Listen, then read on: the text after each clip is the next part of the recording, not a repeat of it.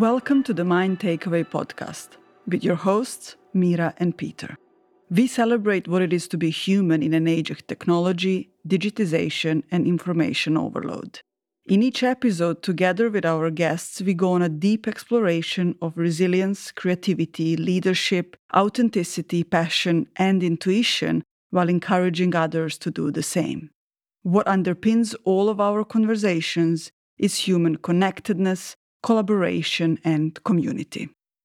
We're actually in a little park that's like 5 minutes walk from where we live in the neighborhood of Prenzlauer Berg in Berlin, Germany.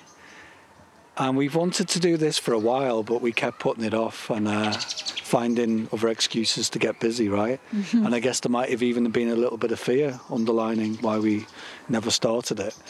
But what we said is that in between the interviews we do with all of our wonderful guests, we thought we would pick lots of different topics and kind of similar to what we discuss with our guests.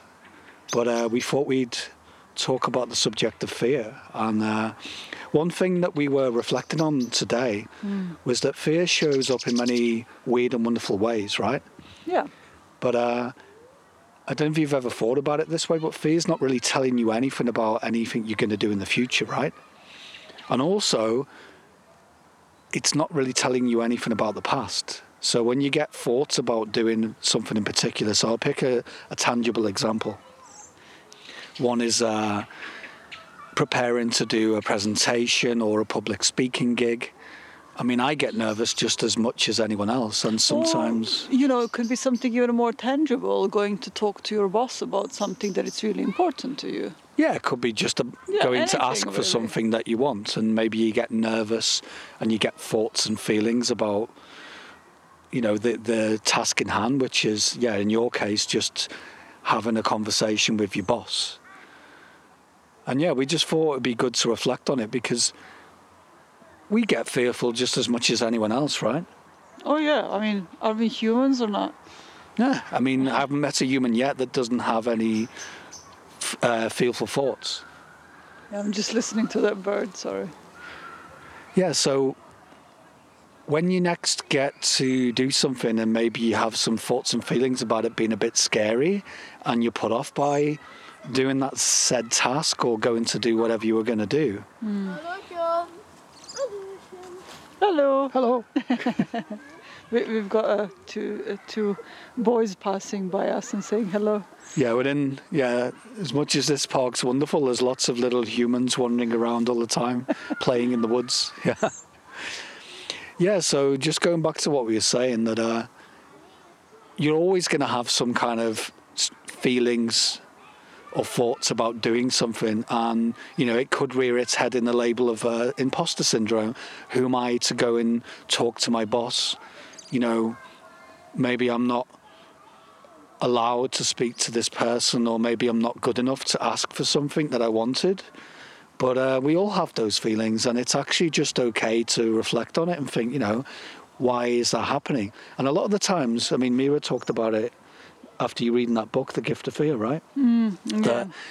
The way we look at it, sometimes it's actually a gift. This information, like we say, isn't telling you about future or past events. It's just letting you know that you're having some thinking going on, and actually you don't need to do anything with it. And it doesn't stop you actually taking action or doing what you want. Yeah, I think where we get it wrong is that we think we feel fear, and then and then that it means something, that it's giving us some information about something that's going to happen, and that we won't be able to handle it, and all of that. But as Peter said, it's just really telling us that we're thinking about something, that it's scary, and it doesn't mean that it's going to happen. And it also, even if it happens, it doesn't mean that we won't be able to handle it, because we have handled a lots of things since we were born. But it's also interesting that, you know, we talk about fear and some people know, you know, I'm scared of this, therefore I can't do it or whatever. But there is lots of people, and I was one of them in the past, that I did not know that it was fear.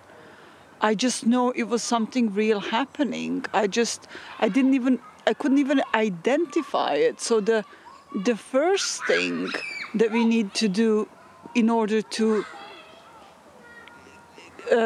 get over some things that are feeling uncomfortable is to identify the uncomfortable emotion first, and then reflect and do those things. Because looking back, I was listening, you know, to what you were saying right now. Looking back, I think lots of the times I couldn't even identify what it was.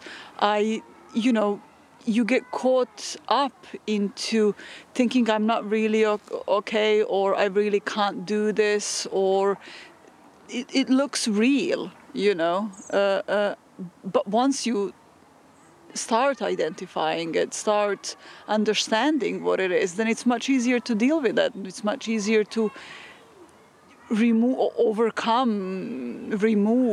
get through whatever we do with that. Yeah, it's a good point that a lot of the times we don't even know what fear looks like to us individually because it's very personal. You know, it could be that you just shy away from doing certain things. I know for me, I used to get really irritable and sometimes angry. And then I realized that it was actually, I was just not wanting to deal with those uncomfortable feelings. And I thought that something bad was going to happen. And I wasn't even allowing myself to have those kind of emotions. And I wasn't giving myself permission to feel through that. And that's all we're saying is that, you know, it's still a bit messy and it will be uncomfortable and you might have, you know, a bad day when you're thinking about something that you have to do. But you know what? It's the most natural thing in the world. And, you know, I think as adults, we've just been told the opposite, that, you know, we should chin up, you know, especially in the, we were watching, what was it? The Crown.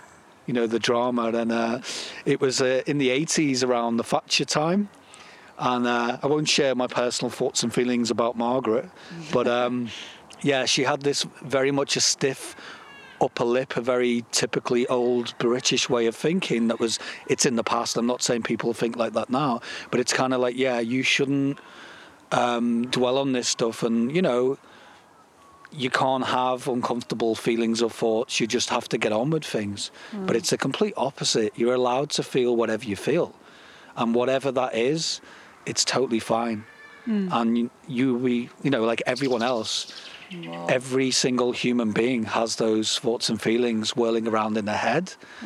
And it's okay to have that. It's about giving yourself permission, a bit of breathing space, and showing yourself compassion to be all right with it. And actually, just by doing that, you don't have to do anything. What I've found is that things just seem to resolve themselves then, because I'm not trying to bottle things up or, crucially, change the mind state that I'm in. So usually in the past, I'll give you an example. When I had uncomfortable feelings about getting up and doing something and I was a bit scared of it, I would go and do destructive things. I would start to do anything that was the complete opposite of what I was wanting to do. And then I didn't realize why I'd wasted all that time, only to circle back later when I was a bit more reflective and go, okay, that's what stopped me doing that particular thing, right? Yeah, and you know what's really interesting, what you said is, you know, fear is quite tiring, but it's really interesting that what just really became apparent to me is that we culturally, especially I think in business world, have learned to think or acquired this belief that emotions are limitation, that emotions are a bad thing, that emotions are something that isn't okay. And then if we have them, which we obviously do because we are humans, you know, we are not doing a good job, or we need to change something, or we need to not feel something in order to perform. And this is actually are totally opposite. Pushing yourself or trying not to feel the emotion actually takes lots of your energy. It takes you away from your intuition. It takes you away from figuring things out. Takes you away from connecting with people, and we really need to change that. We really need to start being aware of our feelings. And in this moment, we are talking about fear. Yeah, I think that's a good place to leave it. So thanks for listening. And yeah, let us know if you like these little micro episodes, and we'll continue on different thoughts, feelings, and topics in the future. Bye. Bye. Thanks for listening to the Mind Takeaway podcast. If you haven't already, please support us by pressing the subscribe button. Leave us a review and share it with your friends and your wider network. Thanks again for listening.